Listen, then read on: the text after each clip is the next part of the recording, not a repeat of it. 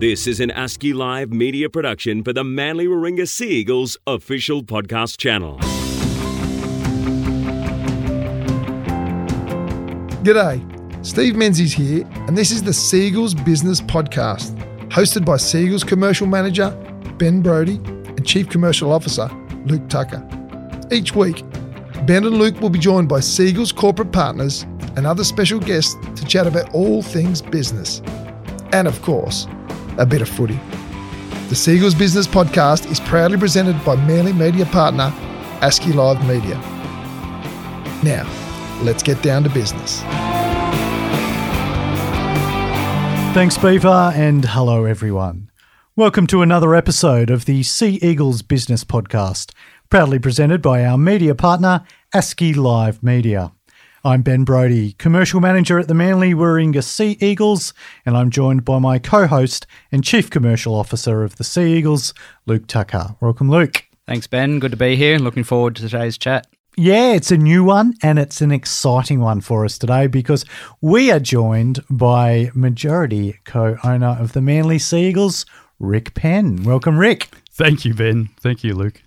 It's an absolute pleasure to have you here today, and we obviously know a little bit about your son, Scott, who when there is news around Manly Sea Eagles, he's the one who gets interviewed. But Rick, yourself and your wife, Heather, are the ones who sort of stand in the background and let Scott take all the public light and get asked all the tough questions, so to speak. So it's a real thrill for Luke and I to have you here in the studios today. Thanks a lot, Ben. It's a pleasure.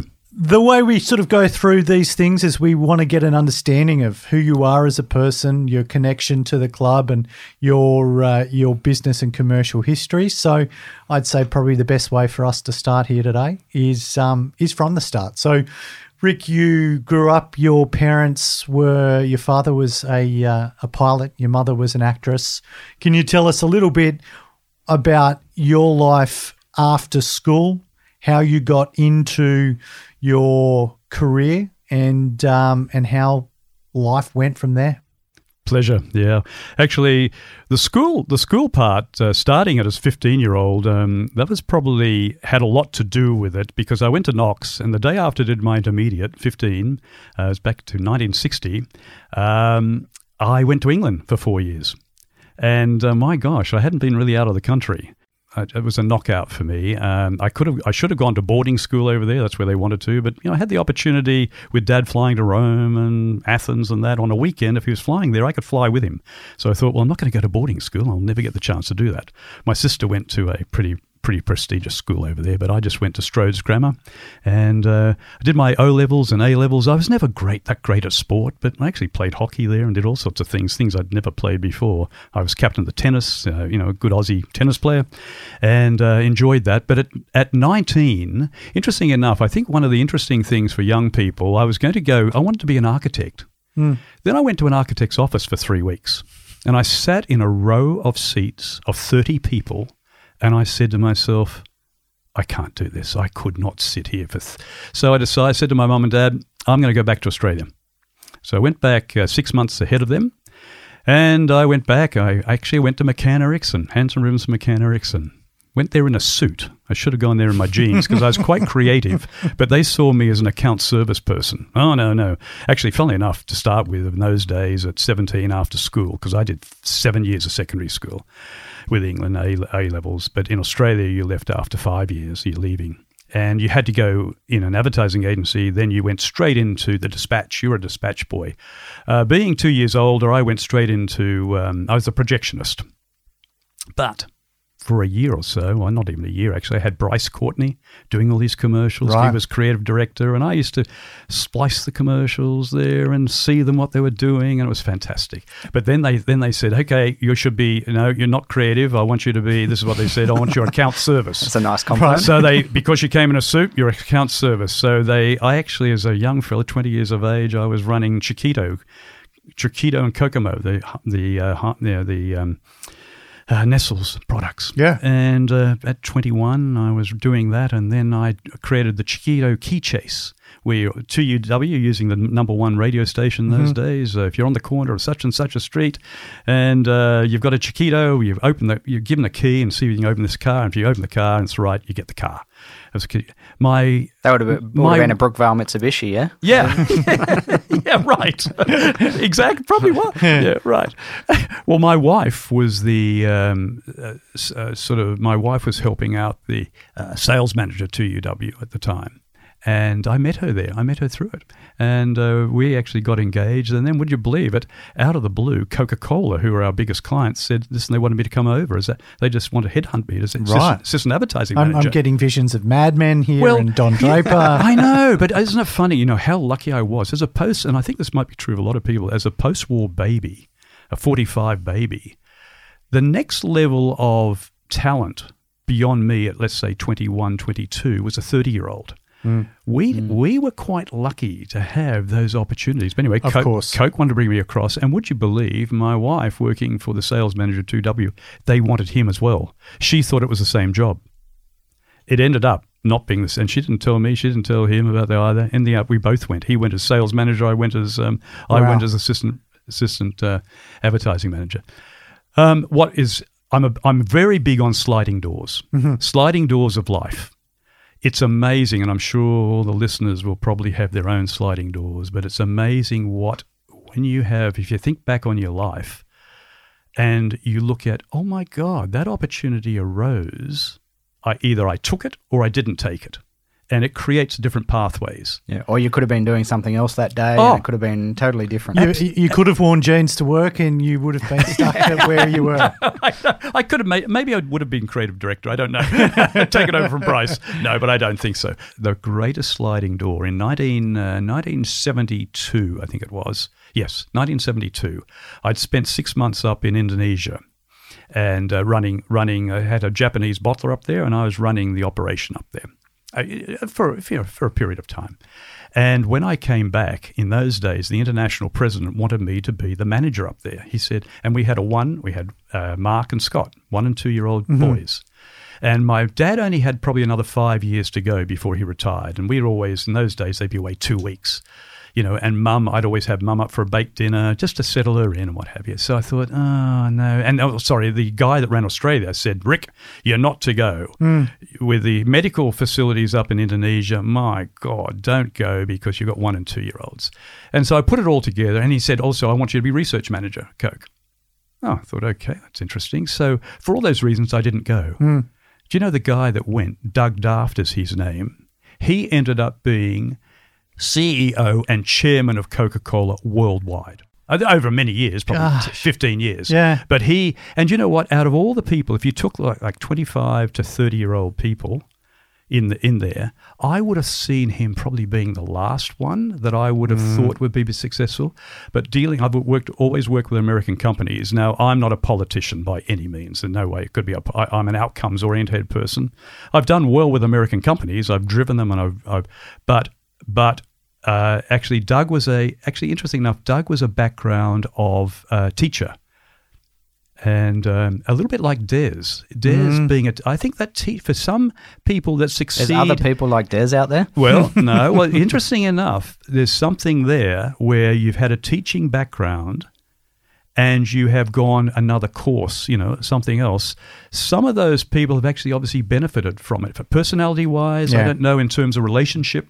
Anyway, I just thought it was as a sliding door. And I would not change a thing. I would not change a thing of my life. I'm so thrilled I've gone down the pathway I've gone, which really suits my personality and what my driving is, as opposed to. But we had a situation where 2 people won. Yeah, you did, but that's a big statement to make, to suggest that potentially being the CEO of Coca-Cola International, you're so happy with your life. So where did it go from there? What went from there? I was with Coke for 10 years. And I did all sorts of things, and I haven't got time today to tell you about some of the things from what America wanted to achieve with It's the Real Thing, and we did things go better with Coke. Oh my God! And I became chairman of the Market Research Society in New South Wales with that side. But then in the late 70s, I wanted to run my own marketing agency, so I set up Logomotive, and I had a two year role contract with Coke. And I set up Boot Home the Coke. So you go to your petrol. I came up with the whole idea. Come to your petrol bowser there, and in those days you had TBA, tires, batteries, and accessories, and you could actually put all that on your account if you're a salesman or something. So you put the case of Coke in the boot. It didn't work in America because Boot's not what they call it, but Boot Home the Coke. That was great. And then I decided I really wanted to get back into advertising, so I joined J. Walter Thompson. Right. And I had the Fairfax account. I had quite a group in my area. And then this is where a life changer. One of my clients was Weight Watchers. Mm-hmm. What the hell is that about? My God, Weight Watchers. So as a good marketing guy, I got stuck into it. I got into it. I fell in love with it. I fell in love with people making the best of themselves and group support. My gosh, we can do something really sensational with group support. And it was been fantastic. So then on the 15th of December 1980, I knocked on the owner's door of the franchise. I never met him. He'd had a heart problem in Hawaii. And I said, what are you going to do with the lifetime members? And I said, I see in America they've got aerobics. Why don't we bring aerobics to Australia? So in January, I put my house basically as collateral and set up, and I went across to America. I looked at all the other products over there, but I actually brought back Jackie Sorensen's aerobic dancing. It's a 12-week course. I really liked it. It had what the market really needed, perhaps not exactly what it wanted initially, but what it needed. So I brought that and then started that off, and it was pretty successful in George Street, and it was all good. But then Jenny Craig came out to Australia, and after a couple of years, the owner of the franchise said, "Rick, would I come over as CEO? The business at Weight Watchers are going backwards." And I said, "Sure, okay." I understood why. Because the previous CEO closed down all the meetings. He was closed when Jenny Craig came in. Let's say at Chatswood, she started up an outlet there. And if he was in 5 churches, if they weren't getting to a certain number, they started closing it down. I came in, I opened them all up. I said, Jenny Craig is nothing like that. She's selling food. We're a totally different organization. And to cut a long story short, I was there for about 25 years. Heinz, this chap actually sold out to Heinz. Heinz owns Weight Watchers, Weight Watchers worldwide. I went into partnership with Heinz, only one in the world. I became the first president of the Weight Watchers Franchisee Association throughout the world, internationally.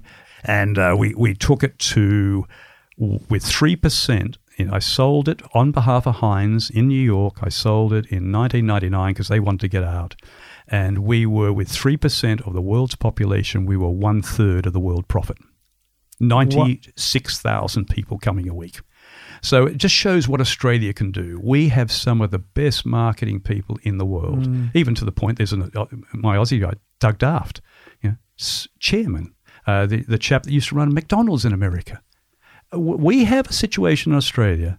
We're sort of in between Britain and the commercialization of America. But when you've got 25 million people in the same landmass as America, you've got to think differently. Yeah. And we think differentently. We're bloody smart. And unfortunately, we don't always have the capital to back our ideas. And that's that's why so many ideas go to America. They're Australian ideas, but they're capitalized in America because we don't have the capital here. So in 1999, sold out. The new people that bought it wanted me to run it. But I was chairman of the online part of Weight Watchers for some time. And basically, we sort of pulled out by about 2004. And then my son, I brought Scott. Scott, in the period of time that I'd sold it, brought Scott in as CEO in Australia, and that's and then we basically sold out in the end, and of course Scott has carried on with the CSI Road Total Wellbeing Diet, and he's really creating quite a big. He's in New York now, and Australia and New York, of course, but he's got the diet school and some exciting things. And then I went with Heath, and Heath was with me all the way, by the way. Heath was with me all the way through that. She used to be on television doing the aerobic dancing oh my God, things that she did outside of what she wanted to do. She's not naturally, she's the most talented person in the world. She should be, if ScoMo wasn't doing such a good job, I'd have her as Prime Minister. But she should be out there. She's got a great voice, but she doesn't want to promote herself like that.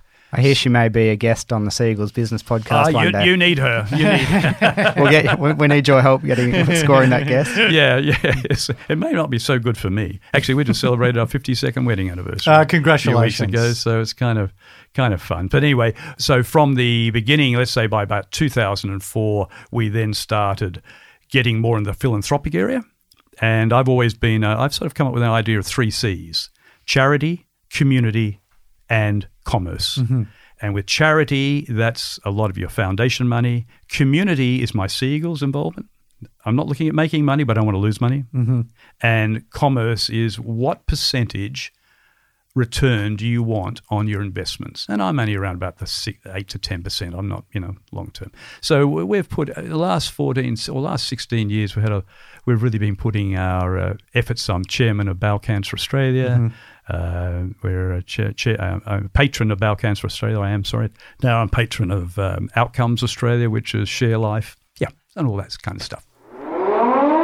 And as you can hear in the background, there goes the siren for halftime. I think a perfect way to have a little bit of a break, go to the sheds, hear what Des has to say, regroup ourselves and come back, because you did touch on the Manly Seagulls. We're very keen to know more about your involvement, how you started, and the journey that you've been on so far. So in the time being, let's take a quick break, hear from our sponsors, and we'll be back for the second half of our chat with Manly Seagulls majority owner Rick Penn. The Manly Warringah Seagulls thank our major partner United Resource Management for their ongoing support. Season 2020 is URM's 24th consecutive year sponsoring the Seagulls, and they are also big supporters of communities right across Australia. The Seagulls also thank Premier Partners Shaw and Partners Financial Services, Lotto Land, and all corporate partners of the club. For a full list of Seagulls corporate partners, head to seagulls.com.au. And welcome back for the second half of our chat today with Rick Penn. Rick, in the first half you mentioned that you were a keen sportsman growing up. Rugby league, was it a game that you followed? Was it a game that you played? Oh, I didn't play it, Ben. No, I didn't play it because, as I said, I went to England at 15. I've always followed it. I'm a keen follower.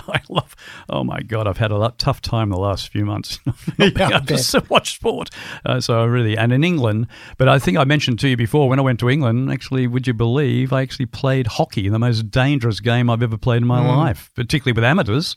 Oh my God, if I got hit by those bats and balls more than you can't believe it. But no, I've always, I played rugby at sub 15 years of age, but didn't play rugby league, no. But you enjoyed watching rugby league growing up. Look, I think it's, I just think rugby league to me, and this is why I want to see it on the world stage. And I was just with the COVID thing, I wanted to see us be the first one out there. And Peter V'landers doing a fantastic job, and what he's done. And it's such a shame. In a way, we haven't been able to get out there a little bit earlier, because it's the fastest footy game and it's the toughest, and it just. I look at the NFL now, and you could have 2 minutes to go, and 40 minutes later on the television, you've actually seen the end of the match. I like NFL, but it's nothing to me compared to NRL. Absolutely. So, how did it all start with the Manly Seagulls and your involvement as coming on? Yeah, well, that's a good question, because really, it actually started probably a couple of years before Heather and I physically, or from a monetary point of view, got involved with our son Scott. Our son Scott, he was doing, as I said, he took over as CEO of Weight Watchers for us, and he then had quite a bit of time in America, sort of looking at the American market, and I could think he could see over there a lot of the well-off people in America, the high achievers over there, loved owning a football team, and Scott was always, oh my God, a fanatic on Seagulls anyway, and also too, his uncle is Peter Peters, my brother-in-law, and so you're going back about 16 years ago now.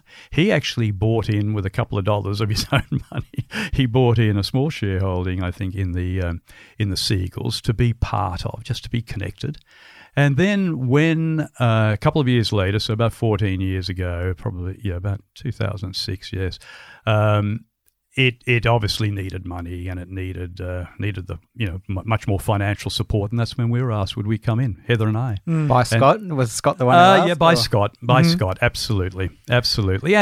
And we are, look, let me say the biggest thing for me, I want everybody to be the best they can be. But I get worried. We've got 6 grandkids. They're all doing well. But I get worried to see even a little 2-year-old now on the iPhones. My gosh, I want them to have the sporting involvement that we had. Do you know what I mean? And nothing gives me more satisfaction than to see mum and dad with a 6 and 8-year-old in the Seagulls gear coming to a game. That says to me, wow, we are still achieving the involvement of young people in sport. Yeah. Nothing says that more for me than that. And that was my motive. That's been one of my principal motivations in wanting to see that happen and come through, obviously, the Seagulls and the NRL. Well, it must be so pleasing when you're at the games then and you're sitting there, and obviously it's pleasing when the team are winning, but it must just be just as pleasing when you just see the kids and the parents pouring through the gates, and especially when it's the kids dragging the parents in the gate. Absolutely, Luke. Kids running onto the field after the game. Look, I think we can even do more with all that. I just think that involvement at halftime and the kids. And the mascot is sometimes the star of the show with the kids. Isn't Yes. It? I know my daughters absolutely love the mascot. Yeah.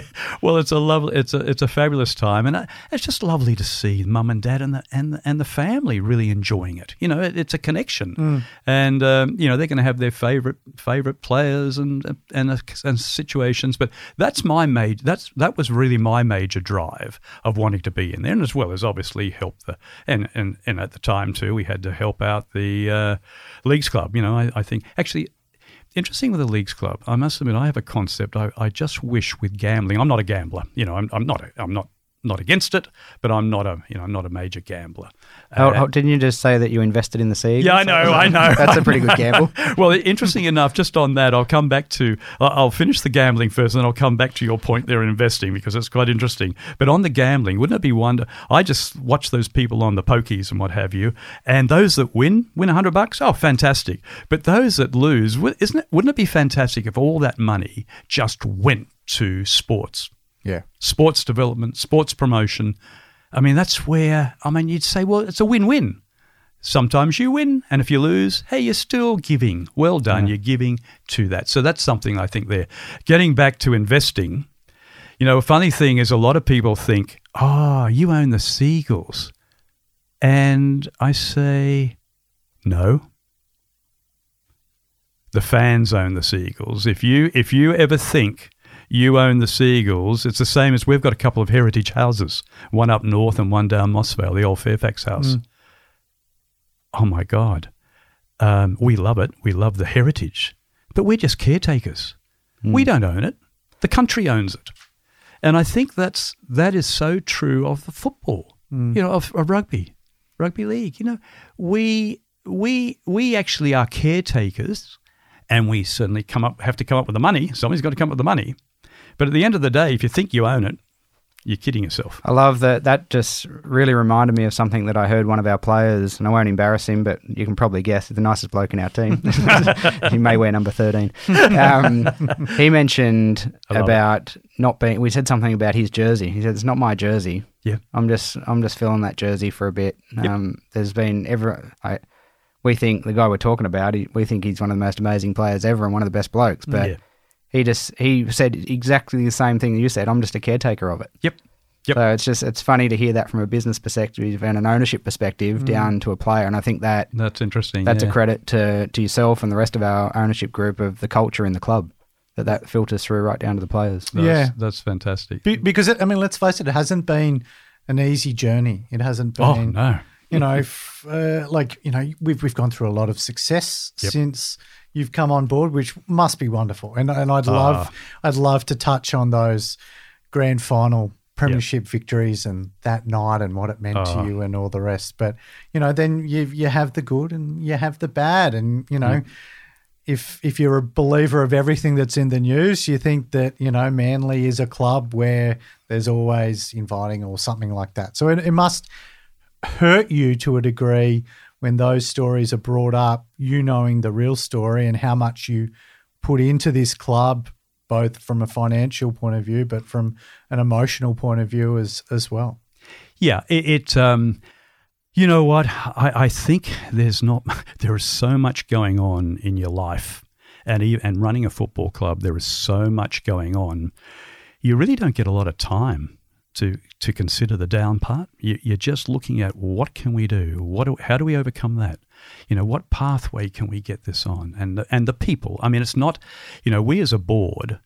And you know what? Interesting enough, we had some difficulties when we won the premiership in 2008 and 2011 with Des.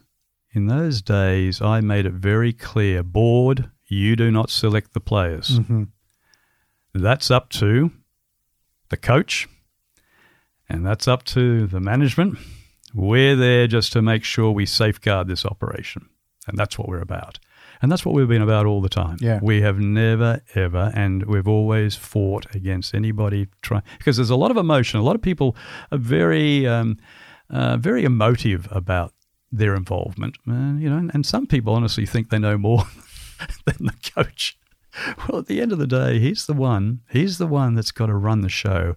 And I can't tell you that 2008, 2011 were just wonderful to have those. And of course, we had the two other grand finals outside it. But actually, funnily enough, one of the best parts was going to Leeds in 2009 and winning the World Cup. The challenge. Oh, yeah. That was just absolutely sensational. And the Leeds people were wonderful. Yeah. Mind you, they're pretty much obviously very pro their team. But that was fantastic. And funnily enough, we took, because we've actually got apartments on the ship The World. And we've got an American guy there who actually is quite a well-known fellow, and he actually flew over for our second one. Unfortunately, the one in 2012 we lost, but would you believe he's a multi-millionaire guy, and would you believe he won £1,000. He took a ticket in the raffle and he won £1,000, $2,000. He didn't give a damn whether we won or not. I couldn't believe it. Out of all the people that needed to win that ticket, he was not the one. But it's nice. And there's an American, and he's 93 now. He's 93. But they really appreciate it. They love the game. They love the rugby league, and they loved our team. In fact, he wanted to bring it to America. He wanted to bring the team to America. And I think, I honestly believe that rugby league in America is not far off. It is not far off. Well, we are going to see, opportunities with ESPN and the rest as games are being broadcast into the States. And I know in the next broadcast rights, I believe Mr.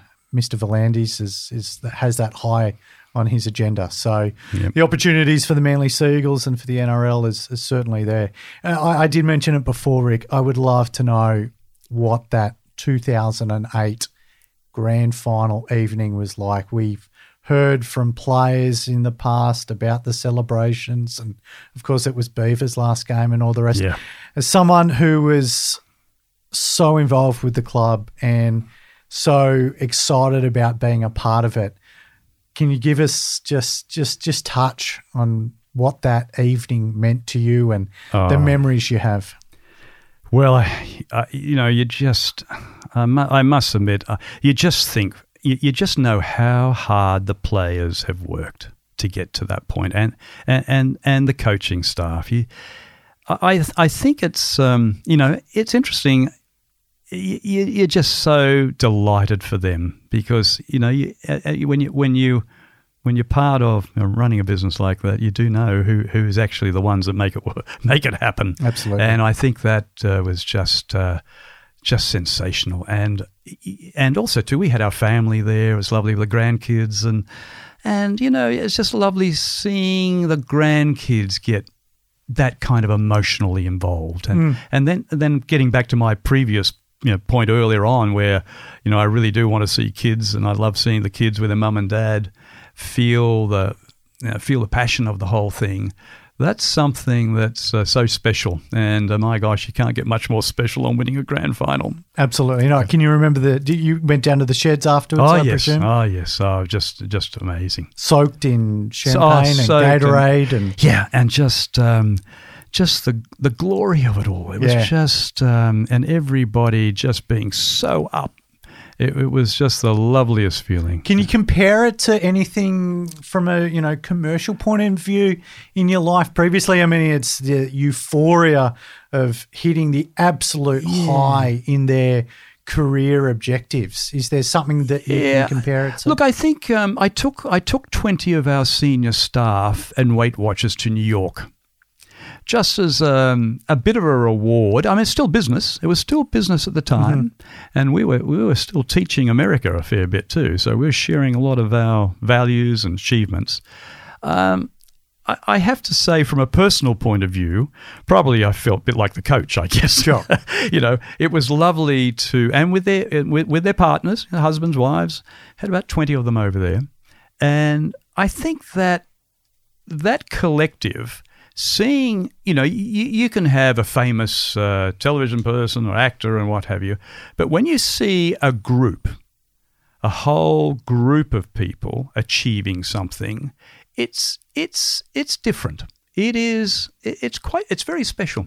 It's very, very special, and I think that's it's just not a one person thing, and how they all react, and you've all different personalities, but they've all together made it happen.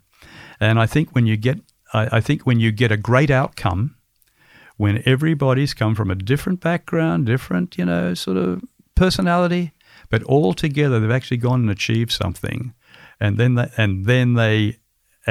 sometimes it's a bit of a shock to them too.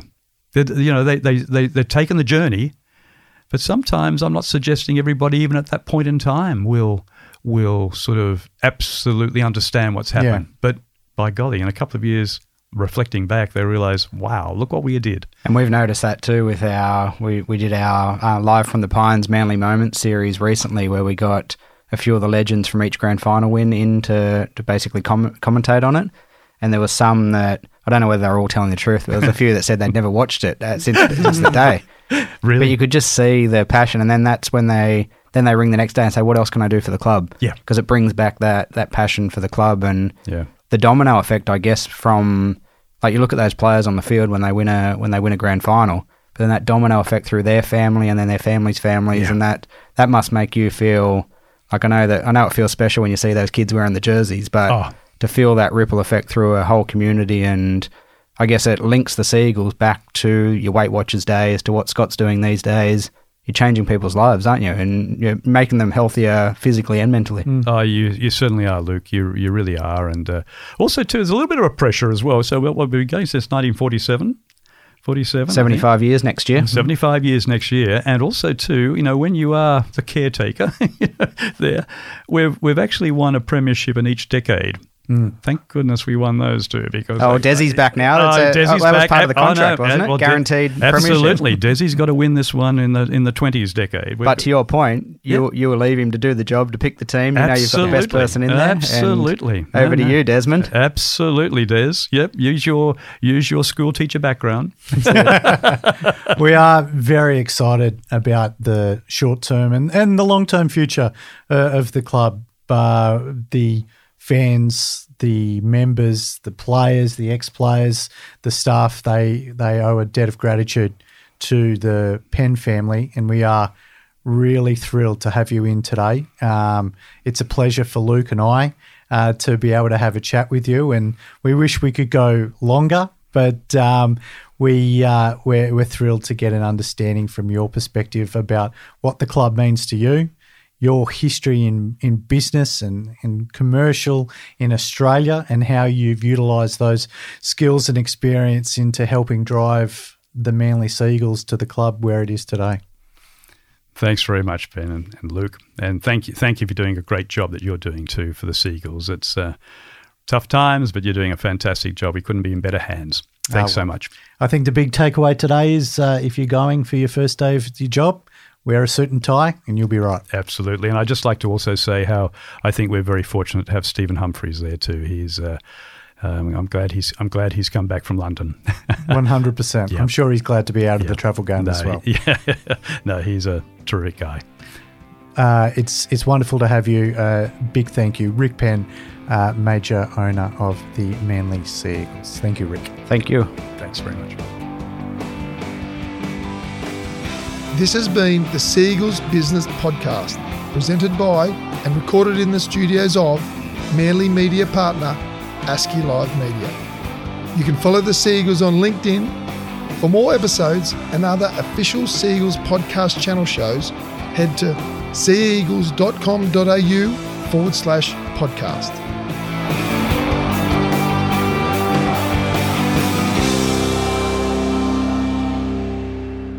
This has been an ASCII Live media production for the Manly Warringah Sea Eagles official podcast channel.